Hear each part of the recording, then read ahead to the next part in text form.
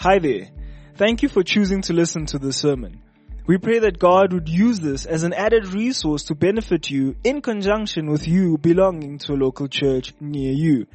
This sermon was preached at Central Baptist Church, Pretoria. 130 years of believers loving God, caring for one another, and impacting the world.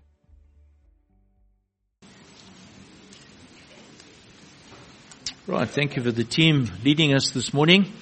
And do invite you to turn to 2 Corinthians once again and continuing our study. And Isaac did tackle the last couple of verses of chapter 4 last week. And I do want to read again from verse 16 of chapter 4, but we are going to pick it up in chapter 5, verse 1 down to verse 10. So we do not lose heart. Though our outer self is wasting away, our inner self is being renewed day by day. For this momentary affliction is preparing for us an eternal weight of glory beyond all comparison, as we look not to the things that are seen, but to the things that are unseen. For the things that are seen are transient, but the things that are unseen are eternal. For we know that if the tent that is our earthly home is destroyed, we have a building from God, a house not made with hands, eternal in the heavens. For in this tent we groan, longing to put on our heavenly dwelling, if indeed by putting it on we may not be found naked. For while we are still in this tent, we groan, being burdened, not that we would be unclothed, but that we would be further clothed, so that what is mortal may be swallowed up by life. He who has prepared us for this very thing is God, who has given us the Spirit as a guarantee. So we're always of good courage. We know that while we're at home in the body, we are away from the Lord. For we walk by faith, not by sight. Yes, we are of good courage, and we would rather be away from the body and at home with the Lord. So whether we are at home or away, we make it our aim to please Him. For we must all appear before the judgment seat of Christ, so that each one may receive what is due for what he has done in the body, whether good or evil. So just so far, the reading of God's Word. Please pray with me. Lord, we do come and ask that your Word would really penetrate our hearts today.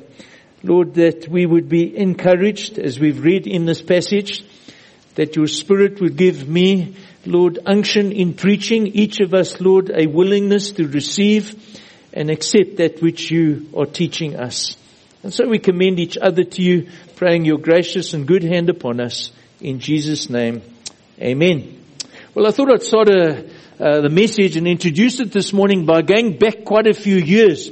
There was a time when we lived in a church house here at Central. The house used to be in Linwood. Some of you will remember 12 The Ring. Well, we eventually moved from the church manse, that's what it was called, and in that process I needed to load up a pile of gum poles that had been lying next to the garage, only to discover a long lost instrument. At first I didn't recognize what this decaying piece of wood was, but I soon identified it, and I describe it as follows: as a specially designated wooden spoon that had months before mysteriously disappeared. Okay, you all know what it was, eh? I'd found what used to be the paddle or rod for helping young boys, and I had two of them, in the ways of right and wrong via the seat of understanding. It had now become a useless, rotten piece of wood. You see, months of being exposed to the elements and termites left this wooden spoon crumbling and simply wasting away. It could no longer be used for its intended purpose, leaving me no other option but to throw it in the bin. The spoon had come to the end of its useful life. Like that spoon, I want us to think about that spoon this morning, the hard truth that cannot be denied. And my very first point this morning, death is a certainty we must all face. The words of the hymn writer Isaac Watts are so true. Now listen carefully to these words. Time, like an ever-rolling stream, bears all its sons away. It continues. They fly forgotten as a dream dies at the opening day.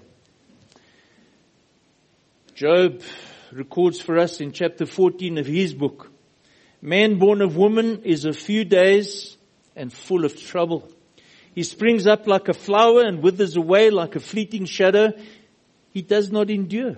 Man's days are determined. You have decreed the number of his months, have set limits he cannot exceed. So look away from him and set him alone till he has put in his time like a hired hand. Folk, it's true. And we acknowledge and we know that you and I, we have amazing bodies. It's an amazing machine. The psalmist expresses praise to God for the miracle of the body. Psalm 139, for you formed my inward parts. We are of God's making, of God's design, knitted me together in my mother's womb, wonderfully, majestically. I praise you, for I'm fearfully and wonderfully made. Wonderful are your works. My soul knows it well. But it's perishing. It's perishing. Verse 16 of the passage that I read of chapter 4. Outwardly we are wasting away. And so from the very day you were conceived, you started moving closer and closer to a point of collapse. The magnificent body with all its amazing complexity deteriorates and eventually, sooner or later, it dies. Paul understood this. We see this in this passage this morning, the inevitable reality of dying in chapter 5 verse 1. For we know that if the tent, that is our earthly home, is destroyed. The nature of a tent, while it may be in good condition, those of us who have camped in the course of our lives, we know this. It may be in good condition when we first acquire the tent, but eventually the canvas will perish and rot and tear and leak, and eventually the tent will be useless as a dwelling. The tent will collapse. And so this morning we recognize, and I did pray that the Lord would encourage us this morning, and we're going to get there. All right? So like a tent, we do need to understand our bodies have limited durability. Like a tent, our bodies can be likened to a temporary dwelling. And like a tent, our bodies are subject to wear and tear in and through the very storms from which our body protects us. We rightfully can speak of a lifespan. Our lives in our bodies have a beginning and it has an end. If our Lord Jesus does not return during your or my lifetime, our bodies like a fragile tent has a destiny to be destroyed, and there are various ways. It can be through natural deterioration or decay. It can be through physical accident or danger, but eventually the body is destroyed. But, now we move on to the better part of the passage. But we must deal with reality. Here in this passage we see that death is not the end. In spite of what looks like an inevitable catastrophe, my second point, life beyond death is a certainty to anticipate. Imagine for a moment you were like that spoon, just wasting away, getting old, disfigured, eventually discarded, eventually forgotten, without meaning or purpose, without any kind of prospect. What would that kind of life be like? Surely it would be extremely disconcerting and discouraging. It would be described merely as existence. With the added anxiety, this reality of death hanging over your head as the final catastrophe, always knowing that there's a day up ahead where this final misery to end all miseries is lurking around in the shadows. That's a secular view of life. You live and you die, and it's done. But thanks to God, that as a believer, for the revelation is given us, made in the image of God, you're not like that spoon. There are unseen eternal prospects awaiting every believer who passes from this life. So the good news this morning, all the elders sitting in front here, and I sit with you, there is another era of existence. There's another era of existence. Read the first verse again. For we know that if the tent that is our earthly home is destroyed, we have a building from God, a house not made with hands, eternal in the heavens. There is in death, and I like this word actually, a passing from one realm of existence to another. There's a transition that takes place from a temporary dwelling, the tent, to a permanent home. And so I want to ask the question today. Many people think about this. We don't often talk about it. What happens at the point of death? Well, there's an immediate movement into the presence of Christ. Verse 8, later on in the passage, and I'll get to that just now, described as being at home with the Lord. We find Jesus comforting his disciples also in view of his imminent death and their concern. Let not your hearts be troubled. John chapter 14. Believe in God, believe also in me. In my Father's house are many rooms. There is another realm of existence. If it were not so, would I not have told you I go to prepare a place for you? And if I go and prepare a place for you, I love these words, I will come again and take you to be with me where I am.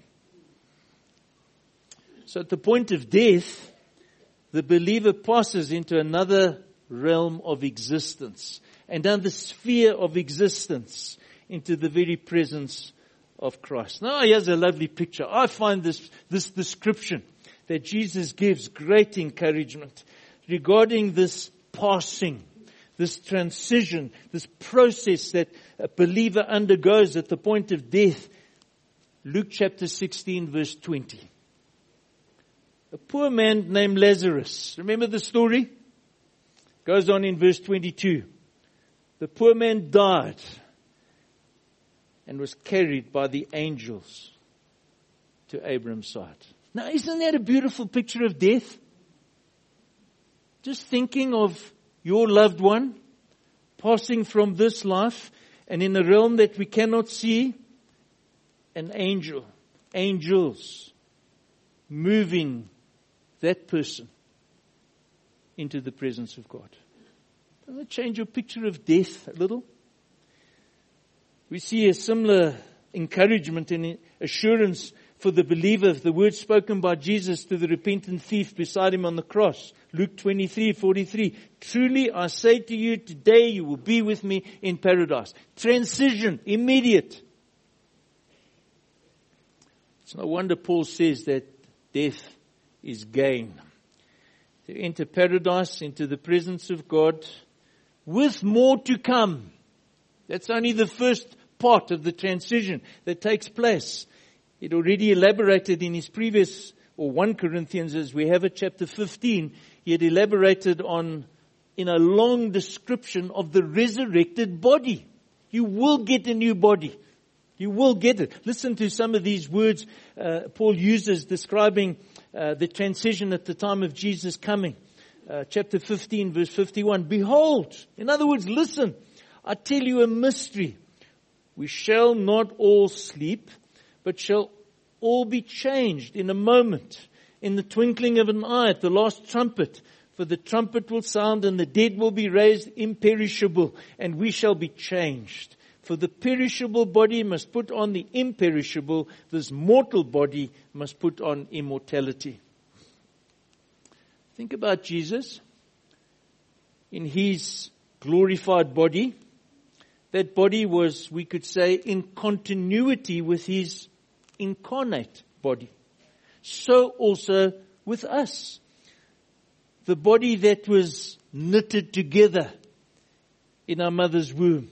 Our present body will eventually be resurrected or transformed in eternal continuity.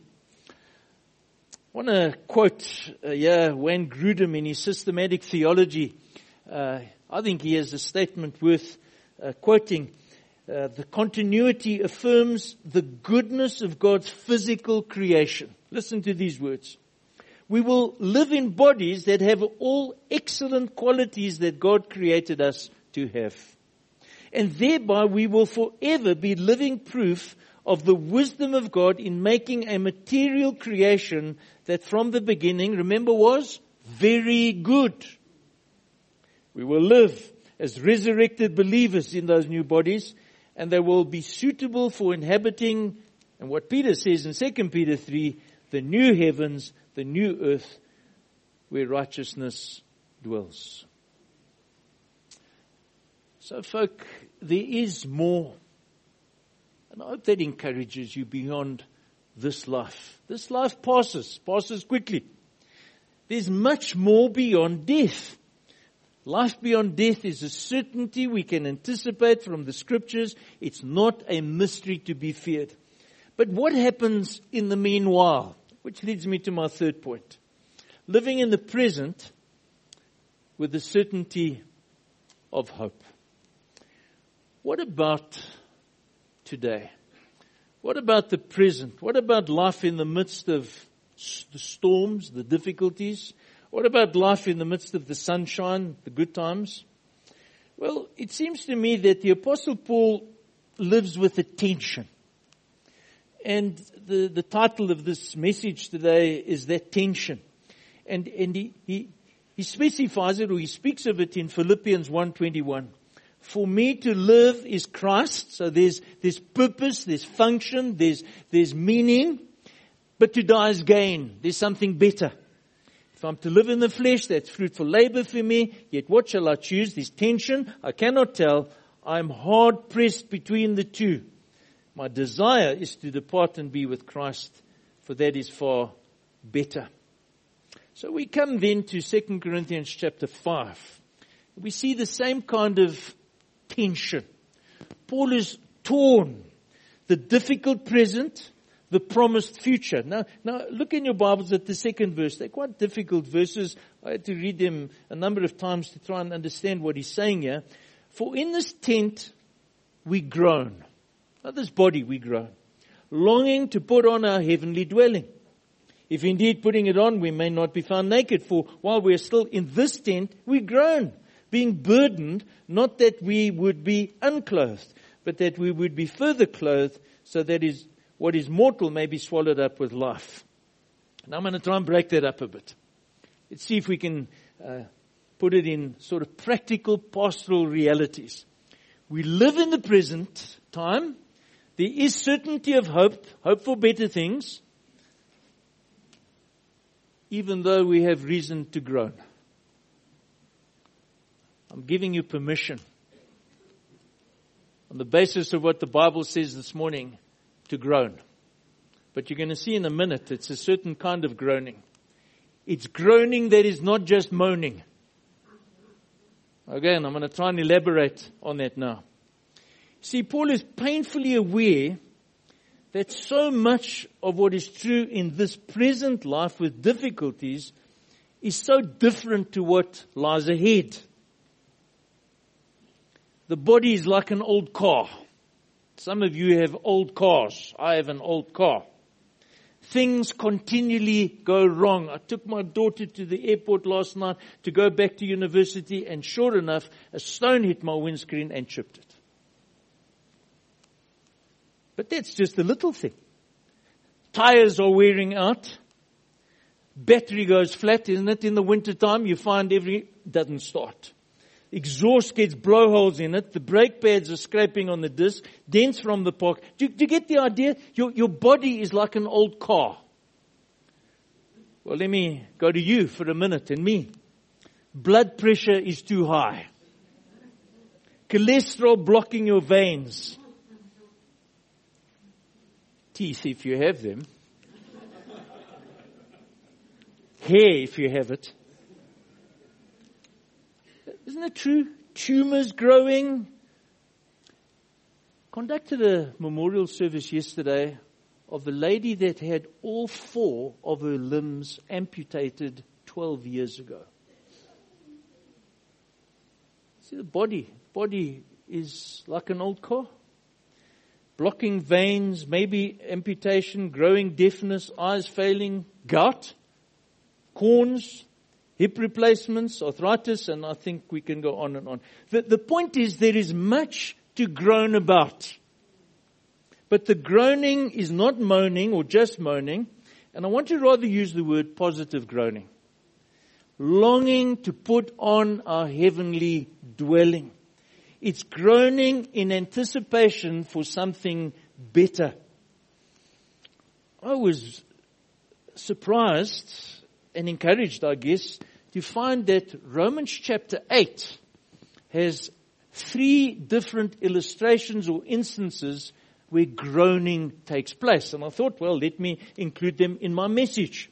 It helps us understand something of the thrust of groaning without moaning.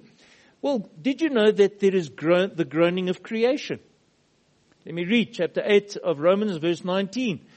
The creation waits with eager longing. There's a sense in which creation is craning its neck for the revealing of the sons of God. The whole creation has been groaning together in the pains of childbirth until now, under the curse of sin, suffering with decay and difficulty, but there will be something different in the new heavens and the new earth. That's the groaning of creation. What about the groaning of believers? Romans 8 verse 23. Not only the creation, but we ourselves, who have the first fruits of the Spirit, we groan inwardly as we wait eagerly for adoption as sons, the redemption of our bodies. You will get a better body. And then thirdly, the groaning of the Spirit. What I found very interesting, I had a look at the grammar, at the words. The groaning of creation and the groaning of believers are verbs. But when you get to the groaning of the Spirit, the groaning is a noun. And the verb instead is the Spirit interceding in the midst of our groaning. I'll read the verse. Likewise, the Spirit helps us in our weakness, in our groaning. For we do not know what to pray as we ought, but the Spirit Himself intercedes for us, there's a verb, with groanings too deep for words. You see, the longing of Paul in this chapter includes this anticipation, and again we see it here, it's groaning towards not being found naked, but that we would be further clothed, the new body, so that what is mortal may be swallowed up with life. And then he adds that in this era, we are not left just gritting our teeth without help. Verse 5, He who has prepared us for this very thing is God, who has given us the Spirit as a guarantee. And the guarantee, the presence of the Spirit in the life of the believer, He's changing you, He's transforming you. He's molding you into the likeness of Christ, and that serves as a guarantee for that ultimate transformation of the resurrected body. The Spirit preparing us for heaven, providing us a hope with encouragement. There are spiritual battles that are tough. There are difficulties, many difficulties.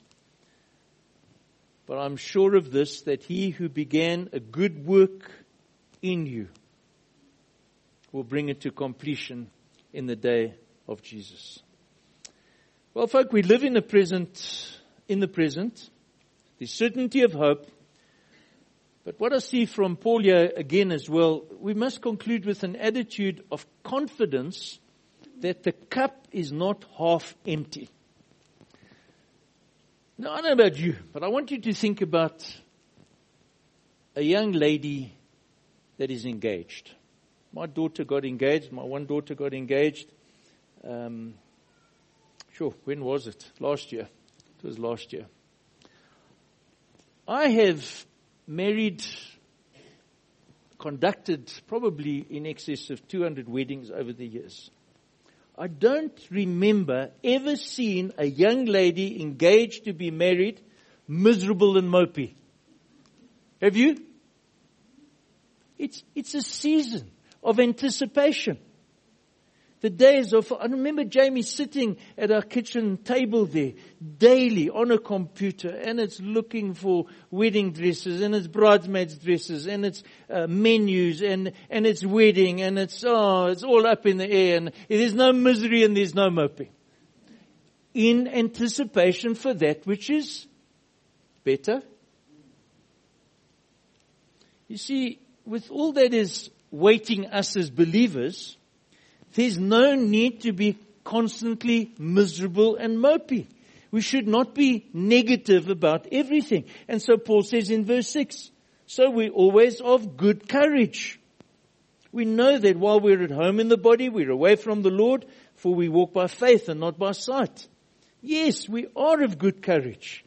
We would rather be away from the body and at home with the Lord. You see, even though the preference is to be in paradise, we can have confidence in the present. And this is my point with Christians, me included. The cup already is half full. Rather see it as half full, soon to be filled to the brim and overflowing, rather than seeing it half empty. And I think you know the analogy. Thirdly, we live in the present with the certainty of hope, resolved to make the right lifestyle choices. We are faced with decisions, options, day by day. Some of the choices we make are neutral. Doesn't matter one way or another. But many choices are in a category of right or wrong. From what I glean from the apostle years, the governing factor hinges on what relationship or which relationship you prioritize. You see, Paul is longing to be at home with the Lord. Now that could be a sermon on the type of relationship Paul has with Jesus. He loves him. There's connectedness, there's intimacy. It's not just religious duty. And so this longing to be with the Lord exposes his heart. You see, if he saw himself as most important, then it's all about self. But instead we see his love and longing for the Lord. And so he says in verse 8 and 9, so we are of good courage. We would rather be away from the body at home with the Lord. So whether we are at home or away from the Lord, we make it our aim to please him. Do that which is right, but not just out of duty. We do that which is right to please God. And therefore the urging of us believers who are to love the Lord, we are to love the Lord with heart and soul and mind, that we make lifestyle choices that are pleasing to God. And adding, and I'm only going to mention this, that not one of us will escape giving an account for the way we live. Verse 10. For we must all appear before the judgment seat of Christ, so that each one may receive what is due for what he has done in the body, whether good or evil. Well, let me conclude. The future does affect the present.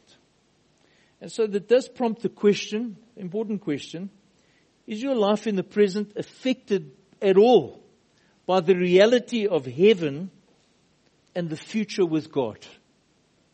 See those together. Or, and I want to quote an article I found here, are you thinking?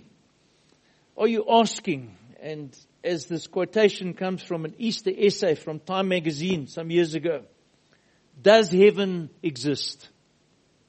What do you think? Does heaven exist? Well, Time magazine article says it used to be that the year after was virtually palpable. What does he mean by that?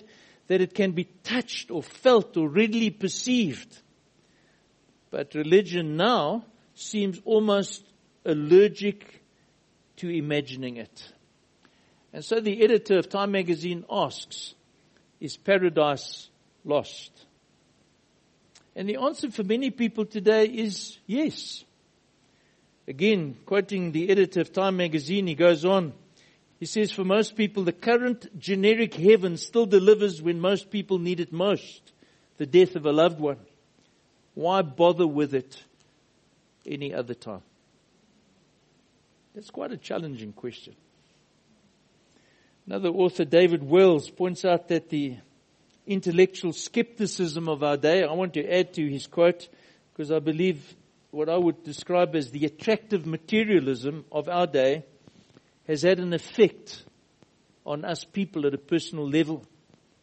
And so therefore it's become difficult. And think about us living in the eastern suburbs of Pretoria, middle, upper class kind of community, thinking it's difficult for people, some people to conceive of anything that is really much better than this life. Why would you think anything is better when you've got a house and a boat and a pool and a car and high definition television and Netflix and Amazon and Disney Plus? You don't need anything else. What do you want to think about heaven? Do you see the problem that we face in a more affluent kind of society? Why? Why have we seemingly lost sight of this prospect of the presence of God in heaven and have little concern for pleasing God? It seems that the puny pleasures, and they really are puny pleasures if you think about these things, of the world occupy and distract us from that which is most important. And so there is an urging in this passage. Believers, do not be pressed into the hopeless mold of this world, devoid of heaven, devoid of hope, devoid of God. Cultivate, nurture from the revelation that God gives us as His Spirit impresses His truth on our hearts, the truth of that which is to come, the resurrection, a vision of heaven, the glory of God. To have courage in this world, because we're longing for the time when indeed we will have life with God in heaven. And then make it your goal to please Him. I'm challenged by this passage. Lord, please help us in this. And do pray as we even conclude the service now, Lord, that you would broaden our horizons. Enable us, Lord, to see the reality of the brevity of life in the context of eternity. Again, thanking you for your revelation, and Lord, for the hope that we have, that indeed, as we pass from this life, passing into your very presence in the delight and the glory that we will enjoy. And so we commend each other to you, Lord, in this journey, sometimes very difficult. Help us to look to Jesus, the author and the perfecter of our faith. Amen. Amen. Thank you for listening to this sermon. Find out more about Central Baptist Church at www.central.org.za.